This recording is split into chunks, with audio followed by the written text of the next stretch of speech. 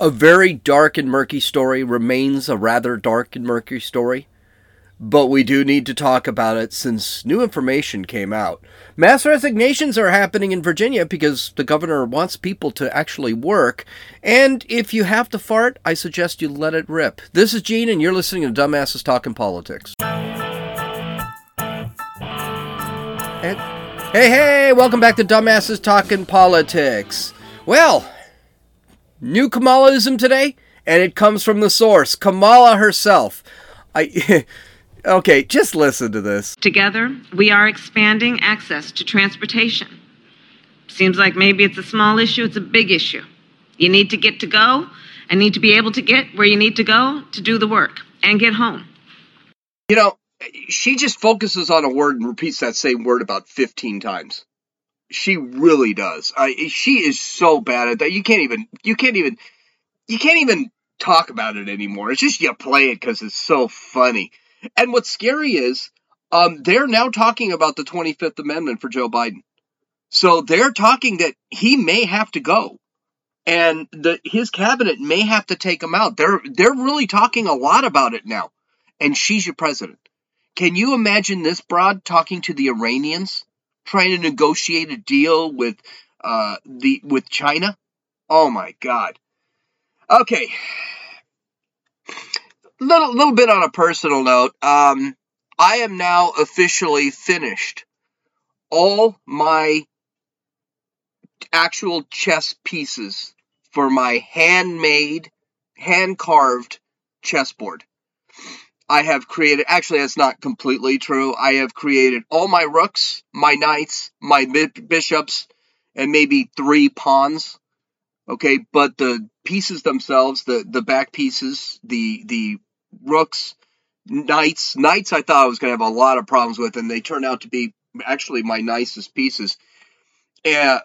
Bishops and rooks, bishops, knights were the ones I was really worried about because they look very hard to carve. I still have to carve the king and queen, and those look like they're going to be a bit of a bear. And I'm thinking I may recarve the bishops because they don't look great. But outside of that, I basically had to carve 5 to 6 of each piece. So instead of, on a chessboard, there are 4 knights. I ended up carving about 6 knights because inevitably I screwed up 2 of them. So I only had to carve 5 rooks before I got it. And my bishops, I think I carved 7 bishops, and my bishops still look like crap. So let me tell you something, this is a lot easier with a lathe. If I had a lathe, I'd just go in there and chop these things up. But yeah, but I'm really proud about that. I know I talked about it in an earlier podcast, but I thought I'd tell you, hey, it's going really well. And my second book is pumping. I am now on chapter 9 of my second book. I've been working on it for 2 weeks. The biggest problem I have with writing a book, believe it or not, is not writing the book, it's typing it. Now, the good news is I have a buddy out there who wants a story, so I sat back and I sent him the book, so he's reading it now, or I think he's reading it. He's probably not reading it. It's not very long. So far, I only have about 30 pages down, but I've decided to go the way of Herman Melville and make my chapters a lot shorter, so that it's very easy to read. And it'll just have a lot of chapters in it. So we'll see how it works out. Okay, here's an absolutely awful story in every way. One of the reasons I didn't bring up this story is because there was so much mystery surrounding it. We didn't really know what it was about. There still is. I mean, we're not even sure. I'm not even sure. And I'll talk about that at the end when I get through the story, because we're not even sure if this is part of the story or not. Okay? But what makes this story so terrible, besides what happens to a child, is how the president, the media, and activists are using this apparent tragedy as a political talking point for abortion. And when you hear this story, be aware of something. We don't even know if abortion was really on the table in this story. And everything that they were talking about was actually wrong anyway. So and then the fact is, now that we actually might have a subject to this story that maybe it wasn't made up out of thin air, the question is going to be, this policy was this tragedy was created by Biden's policies. So needless to say, this story is going to be forgotten real quick. All right, so here's the story. So the Supreme Court overturns Roe versus Wade about 3 weeks ago. A doctor told the Indianapolis Star, a newspaper, that there was a story of a 10-year-old girl who was raped in Ohio, but had to go to Indiana to get an abortion. She used this story as a reason why overturning Roe versus Wade was such a bad thing. President Biden used this same story in a speech as the example of why Roe versus Wade was such an evil ruling. Now, right off the bat, there are some problems with this story. Enter Fox News. Fox News comes in and says, okay, something's wrong here. None of this makes any sense. So they decided to investigate the story. Well, the first thing they found that was weird about the story is that they are pointing the doctor, who we'll talk about in a few seconds. I don't have her name, but we'll talk about this doctor in a few seconds. The doctor pointed out that this child who was pregnant was 6 weeks and 3 days pregnant, which means, according to the bill according to the law in Ohio, it's actually a heartbeat bill. It's not a specific date timestamp of the bill. That child was 3 days over, and she couldn't get an abortion in Ohio. Well, here's the problem with that. There are actually a few problems with that. And we'll talk about all of the problems in a few minutes. First off, it's a heartbeat bill in Ohio. It's not a term. It's not a timestamp law in Ohio. The second problem is, so whether or not she's 6 weeks and 3 days or whatever, that's not really relevant. Is can you see a heartbeat or something like that? The second problem is Ohio already said that no, the little girl could have gotten an abortion because it's the protection of the mother is more important than the fetus in this case. And a 10-year-old having a baby actually could cause her damage. So she could have gotten an abortion in Ohio based off that law. And the third problem with this is, how did the doctor know it was 6 weeks and 3 days? Medicine isn't that exact. It's the kid's around 6 weeks. So it already looked like it was kind of a BS story. And Fox News kind of pointed this out. The other problem is that when there is sexual violence against the child in Ohio, and I believe it's every state in the United States, it has to be reported to law enforcement. It was never reported to law enforcement in Ohio or Indiana. So right off the bat, there's a big problem. I don't know if I mentioned it, but the kid supposedly had to go to Indiana, had to travel across state lines to Indiana to get the abortion, which apparently didn't happen. It was never reported, including by this doctor that reported the story. The doctor has the legal duty to report any violence against the child. And she never reported it.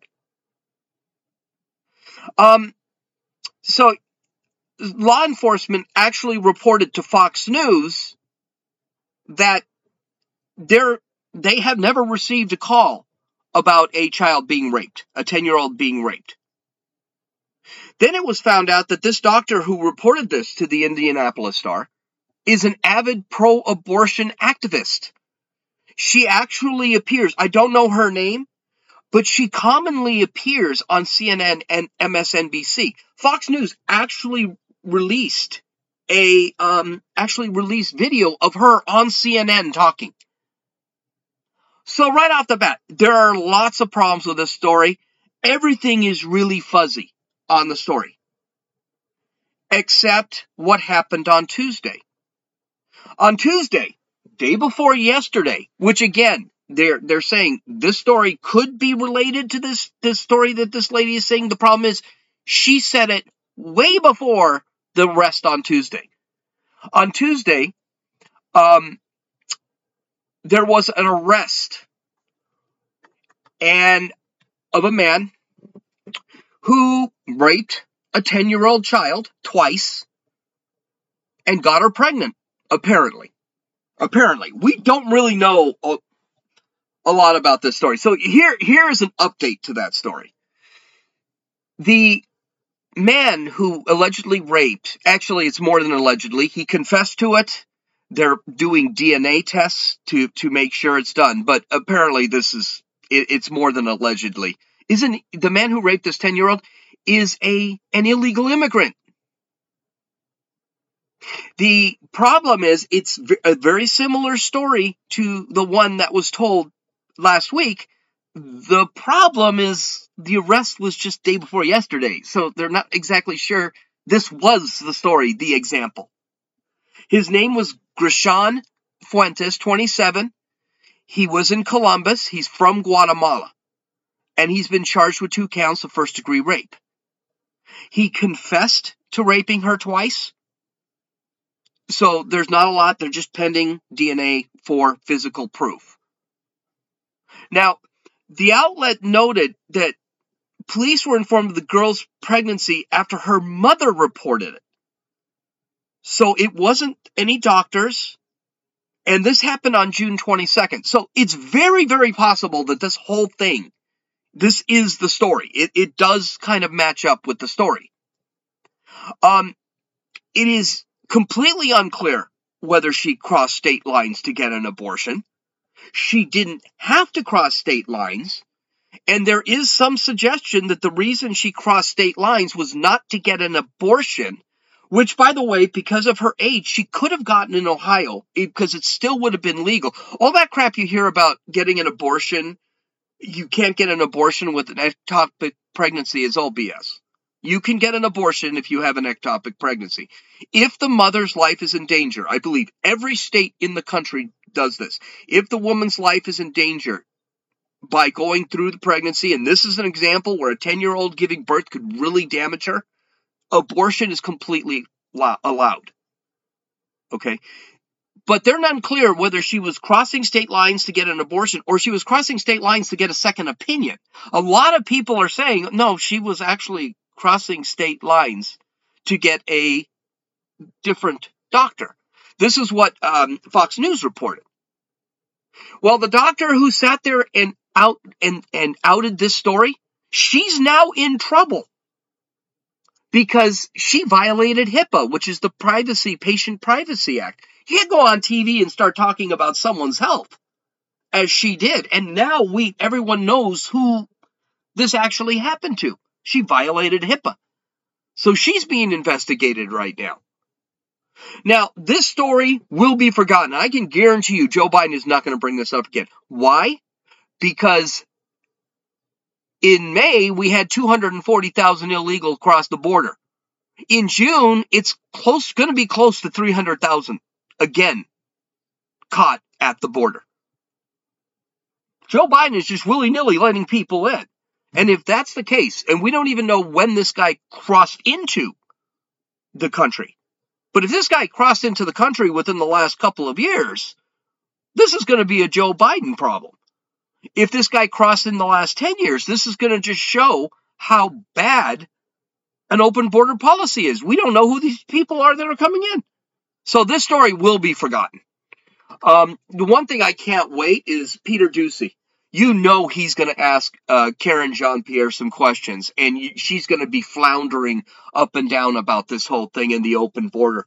And then she's going to spin it, and by spin it, I mean lie about it. So I can't wait to hear what he's going to do to her today. Okay, people just, here's in the next story, people just don't want to work anymore. So according to the Daily Wire, over 300 Virginia bureaucrats have quit since Republican Governor Glenn Youngkin announced in May that state employees must show up to their jobs following more than 2 years of remote work since the onset of COVID pandemic. Employees from 5 different state agencies resigned after Youngkin's new work policy, some specifically citing telework options as the reason for leaving. So these guys, they just don't want to work. They want to stay at home, right? They don't want to go into work. And hey, we've got technology. I can stay at home in my pajamas on my fat ass and not work and get paid the same amount of money. And Youngkin is saying no. Now, and by the way, bureaucrats. So good. Quit. And if I were Youngkin, I wouldn't even replace them unless they're absolutely positively necessary. And looking at the groups that don't want to work, the Virginia Department of Transportation lost 183 employees. Good riddance.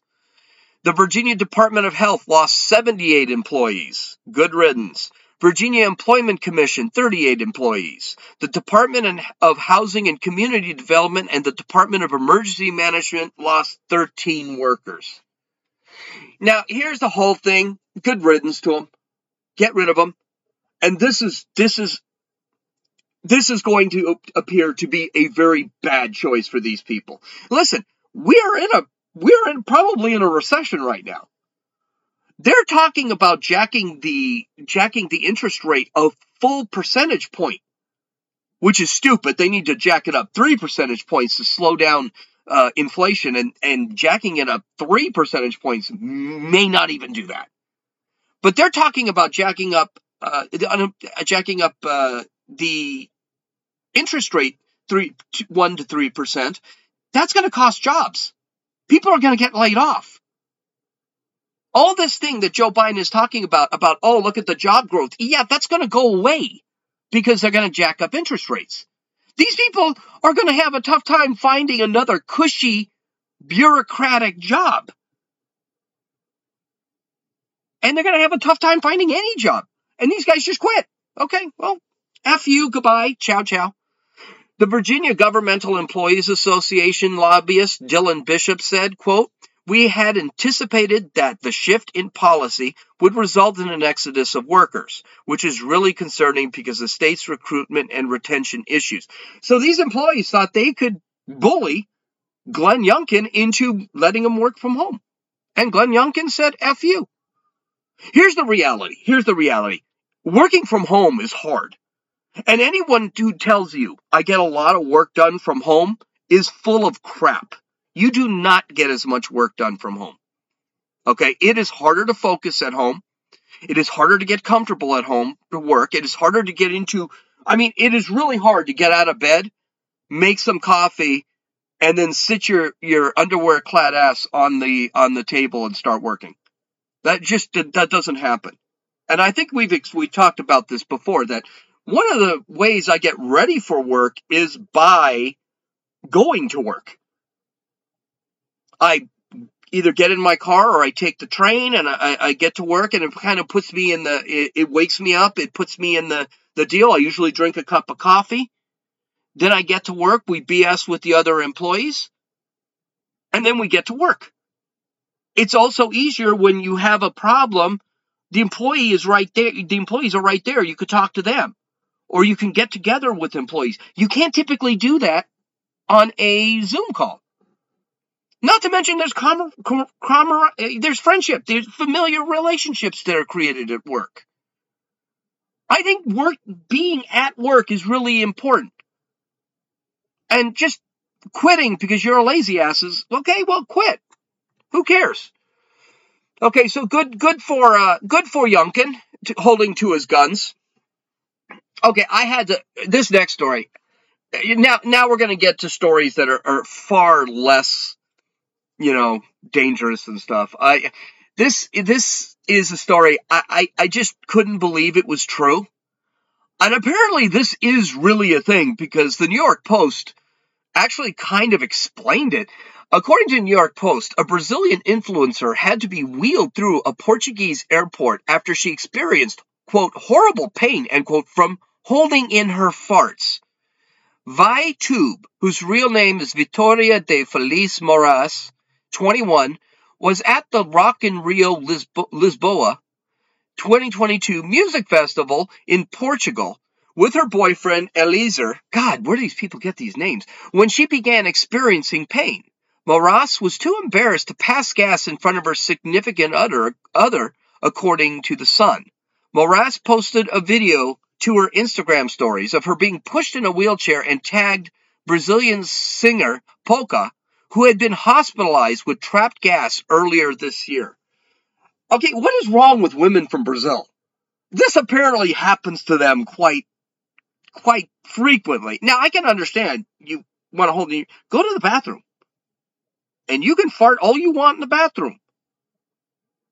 And apparently this gal, Polka, because there's an additional story that points to this story, she was hospitalized for this. And then I'm thinking it's a joke, right? It's funny. No, the New York Post said, yeah, this is a common thing. This is irritable bowel syndrome and things like this. This is actually very dangerous to hold in your farts. So I guess we're just all supposed to let them rip. The other thing, I mean, there are ways of farting without the whole world knowing about it. I mean, in all seriousness. Well, matter of fact, what is this broad actually eating that makes it she's got to fart that much that she could get sick if she doesn't? Seriously. Yeah, so this is, it is a true story. This does happen, and there are medical diagnoses for this. The other thing I want to point out, too, is what is with these people always posting? She's too embarrassed to fart in front of somebody she's apparently sleeping with, but she can post this to Instagram? She has no problem doing that? What is wrong with these people? It's like Hunter Biden. Hunter Biden released, or didn't release a video, but had a video of him in a tank, a sensory deprivation tank. This was apparently one of his treatments for addiction. Of course, in that tank, he brought his phone, was recording himself naked, smoking crack, drinking a White Claw, and jerking off. What is wrong with people? Is this really something you need to record? You're too embarrassed to fart in front of your boyfriend, but you can record saying that you got sick because you don't want to fart in front of your boyfriend? I freaking don't get it. Okay, in our last story, here's an example of what good parenting is. And one of the reasons I know this is good parenting is because a lot of people are saying, this is not good parenting. According to the New York Post, a mom went viral for making her 18-year-old daughter sign a lease to stay at home and then experienced a wave of negative comments. The Oklahoma mother of 6 posted a video of her daughter signing the document to TikTok. She called it a teaching moment, as the song It's a Hard Knock Life from the musical Annie played in the background. The video has since received more than 1.6 million views, almost 130,000 likes, and over 4,000 comments. But despite framing this decision as a way to set up her daughter for success, not everyone is on board with making her child pay for a room and board. Multiple commenters talked about their own life, how they aren't on speaking terms with their parents after they made the same decision. Now, the fact that she got a lot of crap about this on TikTok, and by the way, 130,000 likes versus 4,000 comments, she didn't get that much crap on TikTok. Trust me, that she's hardly being ratioed here. But the fact that these people are actually condemning her is actually tells me she's doing a pretty damn good job. I mean, one of the comments here is, quote, I'm in my 20s and can barely get by with 2 jobs. Help her save so she can be financially stable when she goes on her own. Now, here's the problem with these kids, and Josie and I talk about this all the time, is no, you should be working when you're 15, 16. I worked at 14. My mom made me do work in the house at 10. So I was, by 12, I was already cooking my own meals. I was already washing my own clothes. I was making my own bed. I was doing all this crap really young. I was able to sew by 16, so I could fix my pants. Today, we just go out and buy new pants. Josie and I talk about this all the time. Kids should have a job by 16. The second you can get a work permit, you should go get a job. Because the reality is, you're going to have to quit a bunch of jobs before you find a job or find your little place in life. I see these kids, they're getting jobs at 18, 19 after high school, and they're getting jobs that I got at 15. We see this all the time. I see it within Josie's own house. It's very common. These kids don't want to work, and they're not being encouraged to work. This guy, I'm in my 20s, I can barely get by with 2 jobs because you probably got your first job at 19. That's why. You probably got your first job very late because you should have been working all the way through and actually getting promoted. That's how it works. And these kids think, well, I'm out of high school, so I should get a $40 an hour job. And our politicians keep pushing this. That's not how it works. It still doesn't work that way. It's never worked that way. It will never work that way. So basically, she's charging her daughter $100 a month. She doesn't have to pay any other bill. She doesn't have to pay for her phone bill. She doesn't have to pay for her car payment or anything like this. She had to sign a lease, and it looks like a typical renter's lease. And she said, this is a good thing. I think I'm teaching my daughter, 1, independence, how to live on your own. She's got to figure out how to get that $100 a month. Teaching her how she's got to plan to live her life. Because a lot of kids today, they get a paycheck and then they spend it on something, on some trash, or they buy a really expensive car, and that's the only thing they're paying for is that really expensive car. I see that at work. At my last job, there were girls, they were in their 30s, living with their parents, and the only thing they had to pay for was their car. They're in their 30s. Heck, I see people like that in my own family. They're in their 30s and they're still not living they're still living at home. This is not, by the way, this is not normal.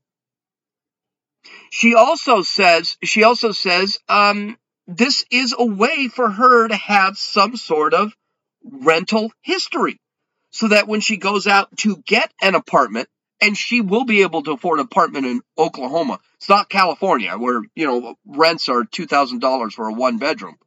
Heck, $2,000 for one. I saw in California, I know I'm going off a little bit, but I saw a studio apartment in California for $2,300 a month. A studio apartment. There's 1 room and a bathroom. That's it. No kitchen. Incredible. The living room is the bedroom. $2,300. Anyway, so she'll have a rental history that she's going to be able to actually show a potential renter because she signed a lease.